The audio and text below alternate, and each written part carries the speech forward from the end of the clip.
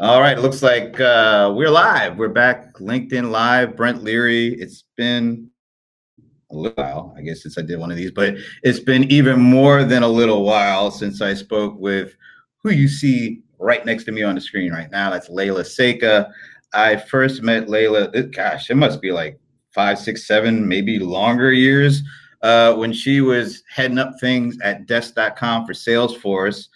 And she recently left Salesforce. And then she recently, even more recently, started as a partner with Operator Collective. And we're going to talk about that. We're going to talk about a lot of stuff. But first of all, it's December 23rd and she's joining me. You know, this is like Christmas time. People are like, buying stuff.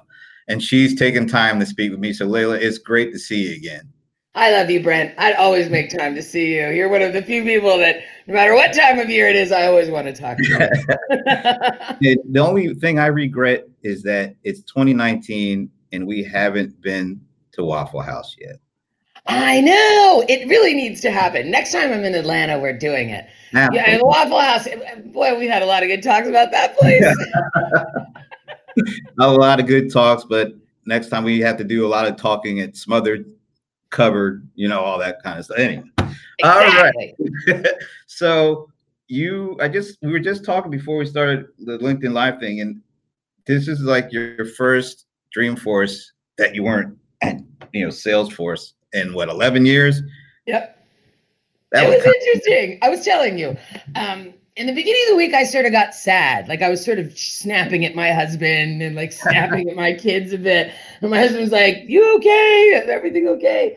And I did. I missed everyone, right? It's sort of, I was telling you earlier, it's sort of like when you graduate from college or something, or you go off to college. Like I grew up with everyone at Salesforce. It's like my family. So beginning of the week, I sort of was like, oh, I can't believe I'm not there and all this kind of stuff. And then halfway through the week, I just sort of shifted and started feeling wildly proud again of everything we did at Salesforce and all the things we built there and watching all these amazing people succeed. So it turned halfway through, but yeah, it was an interesting feeling.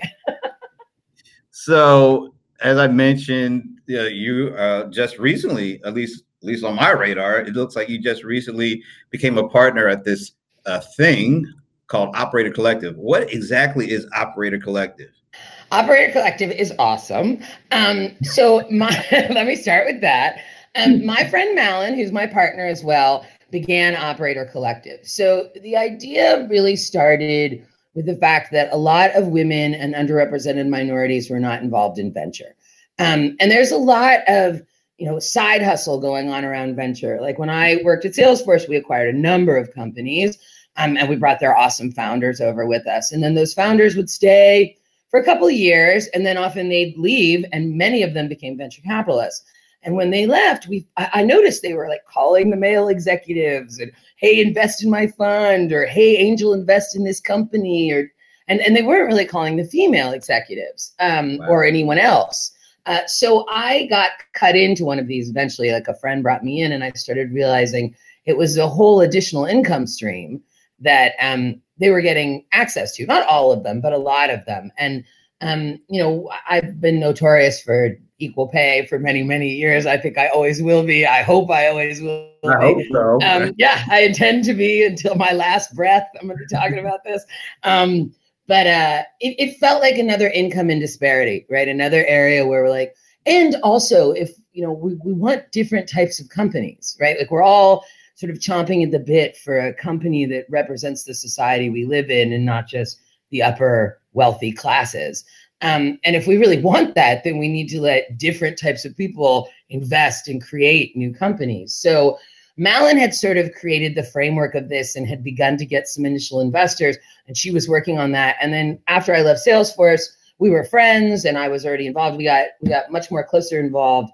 And then it became a really interesting project where most venture funds don't have over 100 limited partners, right? And most venture funds certainly don't tell you who their limited partners are.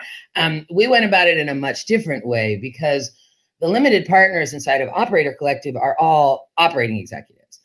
Now, we recruited out of our network, so it happens to be 90% women, 40% people of color. It's a more well-rounded network than your typical VC network tends to be. But what we found so interesting about that is all of these, we surveyed our population of LPs, and we found that 56% of them had never invested before, and a very high number. For these women and men are the people like running unicorns and running giant divisions at huge companies. So 56% of them had never invested before. And when we asked why, over 75% said, no one ever asked me. Wow, 75%. And these are, like you're saying, these are people who have done some tremendous, outstanding things in their career, have tons of experience, and were never asked before. Yep. I mean, to be fair, I was only asked like 4 years ago, and partially because I was having a fit about it, right? Like I was yelling about it and like, why am I not being asked? And so like, that metric for me was very humbling, because it sort of completely validated the thesis that Malin and I were running at, that we weren't really being asked to the dance ever, right? So that was a big principle of it, was to get operating executives into venture, to get them thinking about the next companies, advising the next companies, helping the next companies, but also understanding that most operating executives are so busy they can't breathe. So creating a framework that allowed them to engage in a way that made sense to them, right? But didn't put any kind of force on them to do anything they didn't have time for. So what's been, and I just saw recently, congratulations are in order, because recently you guys raised $45 million, or you opened with a chest of $45 million. I think you were the target was only 30 and you got 45 million. So that's got to feel pretty good. Yeah, that was awesome. I mean, Malin deserves a huge amount of the credit there. My partner, Malin, she is absolutely phenomenal when it comes to getting people fired up about the mission. But yeah, we raised over what we thought, which is very exciting and also very validating. And now, we've already made some investments. Our investment thesis is focused on business to business SaaS, which is another difference, right? I will be honest with you. I'm sort of new to venture capital, but I was very surprised in my first run out how many people started asking me to invest in their lipstick companies, which is funny because I don't wear any makeup, like none. The only time I ever wear makeup is when like Salesforce or someone else like puts it on me. Otherwise, I don't wear makeup, like not my jam. So I was like, wow, I'm really not your target here. Like go to someone that wears lipstick and ask them to invest in your lipstick company. But it does sort of show the bias that exists inside of venture right now, that is like female venture capitalists invest in cosmetics or consumer types of companies. And I think that's great. By all means, invest in what you believe in, but I don't know anything about lipstick, but I know a lot about B2B SaaS. I mean, I built the App Exchange. Like, I know a lot about that. Your experiences, I've been with Salesforce, 11 plus years. I've worked with several big tech companies. As part of that, I've helped build big tech. And lipstick is the first thing that comes to mind.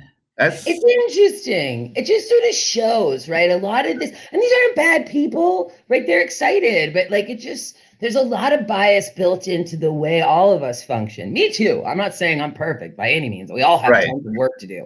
But it was interesting to me. I was very like, that's so strange. Like, don't you want to talk to me about like really deep enterprise B2B, like gnarly business problems? Like, lipstick. Yeah, that's so. Do you see that? How does that perception change? Is this what you guys doing? Is this like one of the first steps in showing, hey, this kind of talent that you guys have put together, we can do as well as anybody else in tech, in enterprise tech, in the cloud, not just things that are traditionally viewed through a different lens?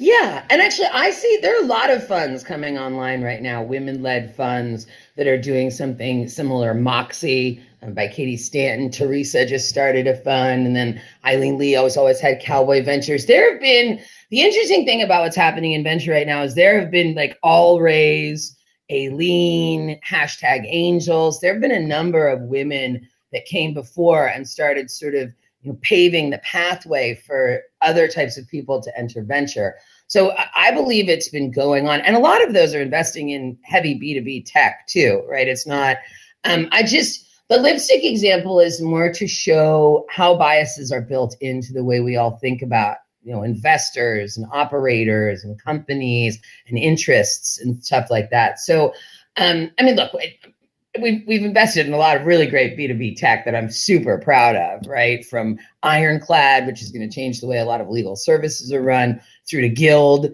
and Rachel Carlson, who is just phenomenal and makes all of us, sort of yay for the future. We find ourselves in a lucky position too, where we have a lot of support inside of the Valley. I sort of got all this advice from people like, oh, it's really cutthroat in venture and no one's going to help you and you got to fight for this and that. And it's early days, but that's not what I found at all. I've found a lot of warmth, a lot of, we're excited you're in this, Layla. How can we help you? Do you want to learn about this? Come to this, come to that.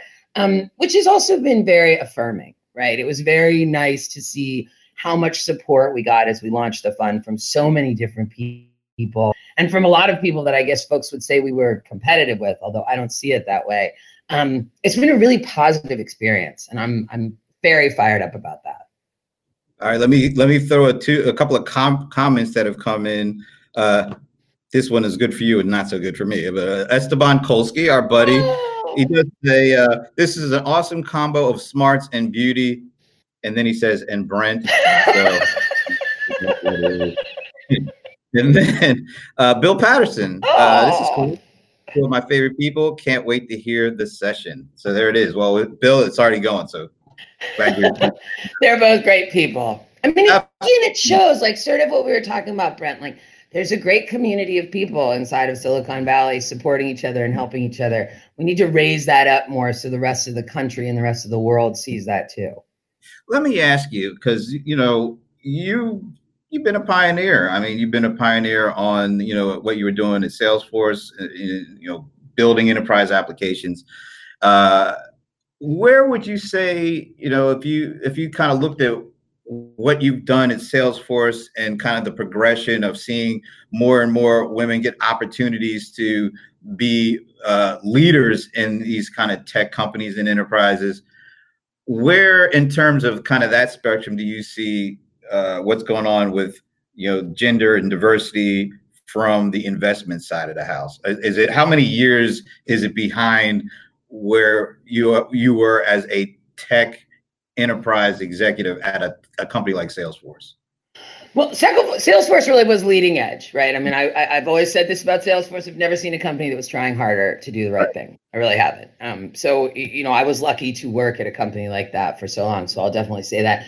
Look, venture's a bit behind, right? I think it's a little behind. I can't exactly qualify or quantify how much, but you can see from the influx of change that Operator Collective is bringing to the table, as well as a lot of these other female and underrepresented minority-led funds.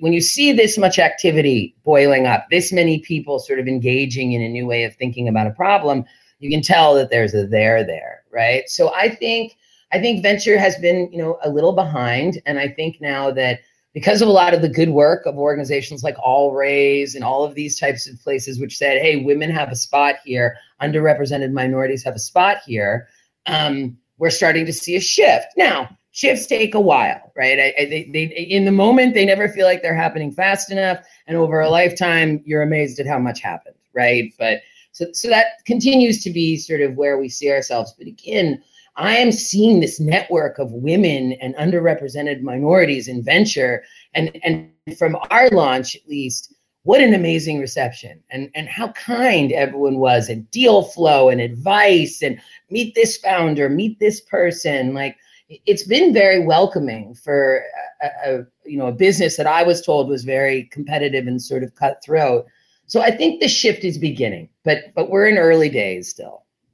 All right. What's been the most surprising aspect of you coming into this new territory for you? Things that you were saying, oh, it's like that, or, oh, it's like that. What's been the biggest kind of shock or change or surprise?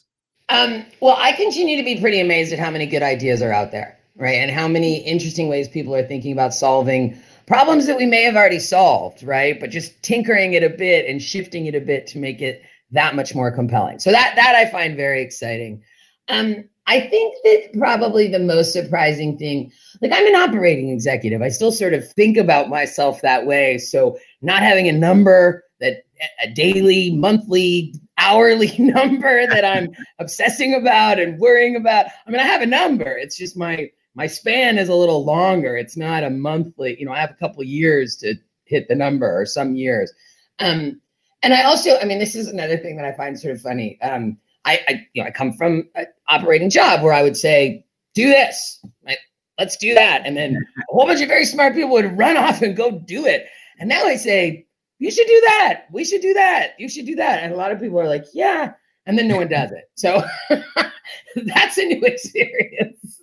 But it's cool too. It's learning, it's sort of the other side of the equation. I joined some boards as well. That also has proven very interesting. It's sort of learning how to exercise a different muscle. It's a persuasion muscle versus a power muscle, if you will. You don't work for me, so you don't have to do what I say. But if I have a good idea, I want to make sure you hear it for you to consider. And I no longer walk out of a board meeting or walk out of a meeting with a founder and think, oh, they're going to implement my ideas. I think the first couple of months I was like, oh, they're going to do that. And if they do what I told them, this will work and that'll work. And then now I sort of get that it's much more of a dialogue and way more up to them. So that took me a second. Well, let's talk about maybe some of the kinds of companies. Have you already started, investments? Is it just now that you got the money, you're starting to look at what kind of companies you're looking to be a part of? So we've done some investments. We've done some very cool investments in about 5 companies. We have an interesting take on how we do investments. Of course, the thesis is enterprise B2B SaaS. We're going to stick to that thesis more or less. We have a little slush fund for things we think that are really interesting, that are a little bit.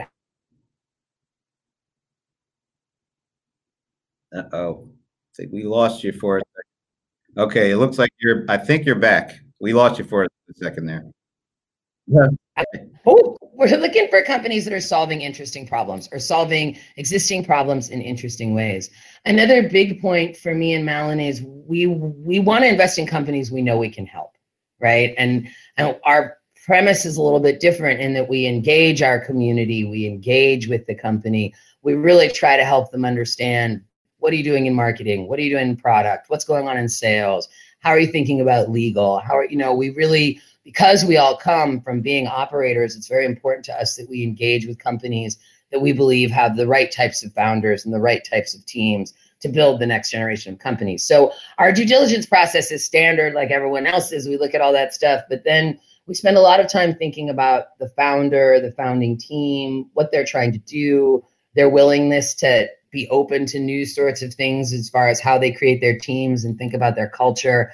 So it's fun, but it's more intense than I think the typical diligence process is, perhaps because Malin and I spend so much time thinking about the company and would we want our LPs to work at that company? Would they want to work at that? We think about it in multiple frameworks before we make the call. And so, what are the other maybe differences between what you and Malin are doing in the traditional kind of investment places? Yeah, I think another big difference is this network, right? So we find ourselves in a situation. We were talking to one of our investors, one of our investments, and the head of engineering there.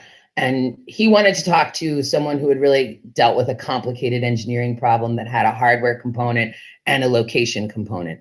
And that became very easy for us to look in the network and find someone who's done just that, right? And hook them up, CTO of Lime, hook them up, have them chat. And he got a huge amount out of that because she understands something so complex and interesting that it made it very easy, or not easy, but he got a lot of advice from her. I find it myself. I get on the phone with the portfolio company for half an hour, and by the end of it, they're like, can we talk again? Can you tell me how you did that? And I'm like, oh yeah, sure. Happy to talk to you.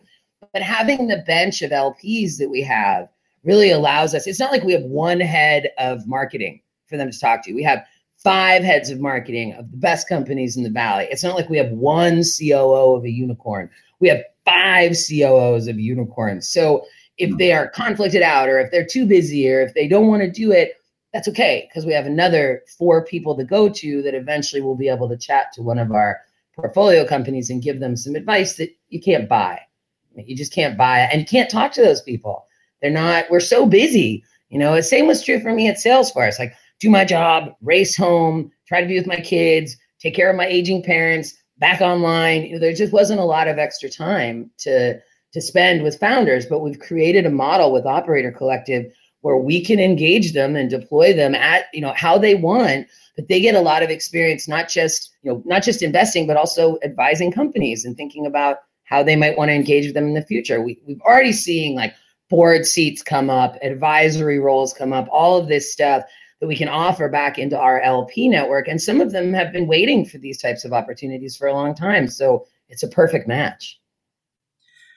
One of the things, you are looking for, certain kind of companies in terms of just, their potential, of course, but then you're also looking to expand opportunities for, folks that have been underrepresented, or it's been more difficult for them to get the capital that they need.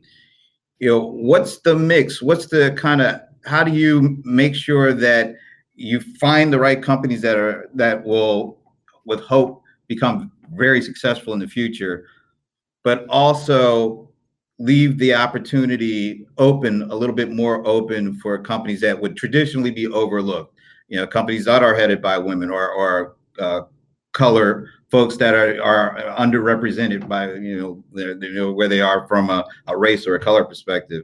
How do you balance that? And how do you make sure that you want to give the opportunity to the folks that don't necessarily get it, but you also want to make sure you're providing opportunities to the folks who really have a chance to succeed? Totally. So that was that we talked about that a lot, right? And so for us, one of the big differences in our fund was the thesis is we're getting more women and underrepresented minorities into investing, right? And then the actual investments are just based on the product, the team, the potential of the company. Now, our network is leaning towards that. We've already invested in 2 women-led companies out of the 5. So, I mean, without even trying, it's happening, candidly, which I love, and which was sort of my dream, that we wouldn't have, there's still much to do, mind you, there's no finish line in any of this, but so it is sort of happening naturally. But yeah, our thesis was not, a lot of funds are created with the thesis to invest in underrepresented minorities or women, which I think is wonderful and 100% support them. That is not our thesis per se. Our thesis is more women and underrepresented minorities need to be involved in the investing cycle. And I will tell you how we made that happen. So we were creating the fund, right? And we were raising money from all of these different LPs. And we also got institutional money in the fund in the first round, in the first raise, which is almost unheard of, and which Malin deserves full credit for. It was a Herculean effort, and she did all of it. But when we were creating the fund, there were some people I wanted in the fund. And quite frankly, the initial sort of the price everyone came in roughly at was around $250K, right? Which is pretty high. And there was someone in particular that I really wanted in the fund, and there was just no way she could come in at that. So Malin and I started talking, and we created a scale, right? And it really was based on equal pay. No surprise. So the idea being that not all of the people we want inside of the LP network would have been afforded the same opportunities as even us within the LP network.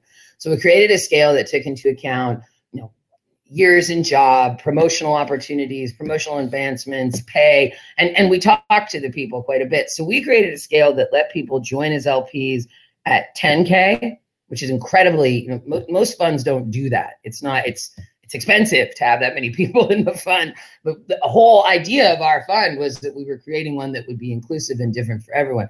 So we have folks in the fund that started at 10K, and we have people that are well over, a multi-million-dollar investment. So we have a very wide range of LP. We treat them all the same, and no one knows how much anyone gave, right? That's not the game we play. Like, only Malin and I really know that, and our operating partner, Ambrosia. But we did that because we felt that would be the most equitable way to get as many people on the cap table and thinking about investing as we could with sort of the tools we had at our disposal. That's really cool. So then I guess what the net effect will be of this is you're going to be seeing people a different makeup of the actual investors, not just a different makeup of the actual founders. And she just exactly. And you know, having different types of, like, I get cap tables all the time now. You know, I look at these cap tables and I'm like, wow, they're all very homogeneous. Like, I'm looking forward to a different looking cap table that has all kinds of names on it and all different, not Mike, Adam, Joe, John, Bob, like something else. Let's have a different name on that thing sometime, you know. But it's exciting, and it is really, I think one of the most exciting things has been the reception from our LPs and from the Valley at large, but really from the LPs that joined our fund, these people that sort of put their money where their mouth was and engaged with us in this journey, as well as the founders who are letting us sort of engage in helping them create their companies. It's a very unique and awesome relationship. You know, I felt this on the App Exchange in the early days. Like when App Exchange was about a year old and it was still very new, there was this energy underneath it. Like there's lots of things that needed to be fixed and lots of processes that needed to be put in place and all that. But there was sort of an energy, like a tide underneath the App Exchange. And I could feel that something very different and very wild was happening. I feel that current with Operator Collective as well. Like something is changing again, which is very exciting to me. That's awesome. I'm gonna pose a question that comes from Esteban. How can we make the same impact in women at a younger age than those ready to raise capital? And he says he is asking for a friend with two daughters, age 14 and 17. I wonder who that is. Anyway. I bet I know. It's a great question. And actually, you and I were chatting about this before we started the show. But so I joined the board of Girls Who Code this year as well, which is a great organization that sort of gets in at the elementary school level and follows girls all the way through high school with STEM and computer science projects and really encouraging them to flex their muscle around thinking about coding and thinking about their role and how computer science will evolve. So I believe that Girls Who Code is a great foundational element to get to encourage girls to want to code. I was not encouraged to code. I wasn't even really encouraged to do hard math, right? I was sort of like, take econ. That's good enough. You know, like that was sort of the message I got, which was the wrong message, right? I really wished I had gotten like, take hardcore accounting, stick with calculus. Like those would have been better messages than the ones I got. So an organization like Girls Who Code is setting up a different way of talking, right? A different way of thinking. So, you know, those girls don't think of themselves as investing in a lipstick company. They think of themselves as coding the next Google or whatever that huge aspirational goal may be. So I think Girls Who Code is a great sort of foundational element for younger girls and young women that are thinking about STEM and their role in it. And right now we're working a lot with other universities like Cal, you know, Cal's engineering department, first woman dean, Tsu-Jae King Liu. She's a good friend of mine. She and I are also talking about, you know, the women that go into Masters of Engineering or engineering at Cal specifically, but at a lot of the different universities. How can we create more foundational framework inside of those colleges and disciplines to help those women sort of stick with it and feel supported all the way through the journey? So I am actually spending a lot of time on that. As sort of my personal time, I spend thinking about sort of the journey of the girl as she begins school all the way through. And it is very focused on girls because of Girls Who Code. But I have found, at least in the work that I've done, that as we fight for women's and girls' rights, we fight for underrepresented minorities' rights at the same time, and that's how we're most effective. It's not to say that everyone faces the same problem. I don't think women have it as tough as a lot of underrepresented minorities do, quite frankly, or the women that are underrepresented minorities have that's complicated and something I don't understand, although I try to think about it and I try to imagine what that must be like. But I think if we are conscious and thinking about the journey of the folks that are not in the minority ruling position inside this country and how we make that flow easier for everyone to access into, the more effective our culture and our companies will be. You mentioned one stat that still, I don't know if we even talked about it before we were doing LinkedIn Live or not, but I'm still blown away by it. You said that you did a survey of your partners and your folks at Operator Collective and asked them how many of them had sat on a board or had even been, they invested. Right, elected. And you said like 75% of them hadn't. So it was 56% of them had never invested, and 75% had never been asked. So they said, we've never invested. And when you look, you should go look at the website and look at who these people are. It was pretty jarring. And to think that, I mean, I don't know, for me, I hadn't been asked for a long time either, right? So for me to see that statistic, well, I mean, no wonder that everything is so homogeneous if we're not even asking other people to try. So, it was very validating for both Malin and I. I mean, they were not good statistics. I was not happy. I wish that they had been different. But it also really did validate the thesis that if we don't change the people that are deciding which companies win, we're not going to change the types of companies that exist in this country. Right. So, or around the world for that matter. Okay, so let's look up. I'll say 5 years down the line, okay? Because sometimes it feels like 5 years is a long time. Sometimes it doesn't. So I'll just say 5 years. What would Operator Collective look like in terms of if it was a success? What would that look like in 5 years? I think we'd have a deployed. We'll invest in probably between 14 and 16 companies.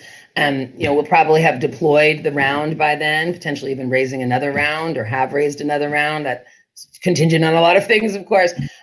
What I think Operator Collective success would look like is more of our LPs investing with us, but just in general, right? Like an increased comfort with deploying capital. I love my women friends so much, but man, are they shoving their money under the mattress. Like, no, not under the mattress, out in the world, or some of it, prudence, of course, but I'd like to see that. And then I would also like to see, as importantly, if not more importantly, a stellar group of 15 new companies coming up with sort of a different value system and a different cultural bias and a way of, and not thinking about culture at the last minute when it's a problem, but from the beginning, what kind of being very deliberate about the type of company they're creating and the values they are instilling in their employees and what they expect back and what they will give back.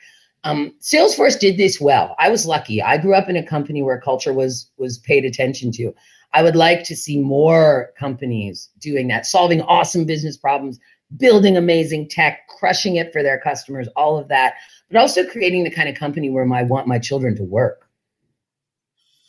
And hopefully, as all of that happens, you'll see those board participation numbers change a bit, and like you said, hopefully you'll see underrepresented, people of color also start to, bubble up and be a part of this overall ecosystem, because this is probably the biggest wealth creation, tool in at least the U.S., because real estate doesn't seem to be doing as well as it had been in the past.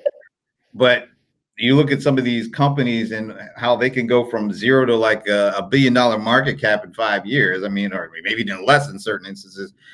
And if people of color and women are not participating at least, the equivalent numbers to the population, at least, you get the falling further and further behind. And that, Yeah. And we can't let it happen. We just can't. It's the way the world works. I'm not naive. I understand how the world works to some degree, but I guess I just don't accept that that's the way it's always going to work. And I do think we can change things. I think working for Mark Benioff taught me that. If I care enough, I can change something. Maybe I can't change the world, but I can change my local world. I can change the world that's around me. And, but I feel like I've been very lucky.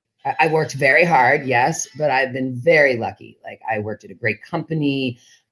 I afforded a lot of ability to really stretch my muscles, not just business-wise, but around my ethics and my belief system. I believe that that's what let me be so successful and gave me so much good insight into how to do more than just take care of myself, right? Which was certainly the early years of my career. It was all about me, and that's sort of the way you start out. But to really gain a broader sense of how, the impact I can have on others and how much more important that is than anything I could do for myself. I hope that I see more and more people in the Valley shifting that way. And I see more and more people understanding that just keeping it the way it was is not going to build the kind of world we want to live in for tomorrow. So I absolutely expect more women to be involved and more underrepresented minorities to be involved. And that is the biggest part of this to some degree. That is why we're doing this, because we want to shift the way venture looks in a similar way that we shifted the way people talk about equal pay in tech. You know, I mean, quite frankly, no one was talking about this before we did that. You know, it just wasn't a widely discussed thing. And Cindy and Mark and Salesforce, everyone deserves tons of credit for that. But I found that if you start talking about the thing that no one's talking about, eventually people start working on it. Okay, this has been great. One last question. What does Layla Seiko want for Christmas? Equal pay. That is great. All right. Where can people go to learn more about all the things that we just talked about? So operatorcollective.com is our website. Please go there. Please sign up and become part of our community. Men, everyone. One of the other things we're doing with this is we're creating community around our fund for people that want to learn more about investing, who are interested but aren't ready yet. We're going to offer educational courses like how to read a cap table, how to do angel investing. So a lot of our energy is focused on making investing more accessible to everyone. So please go there. Please sign up for our newsletter. Please become part of the community, because we will be offering a lot of these for free to the broader community just to get more people comfortable with how investing works and how they might play a role in that.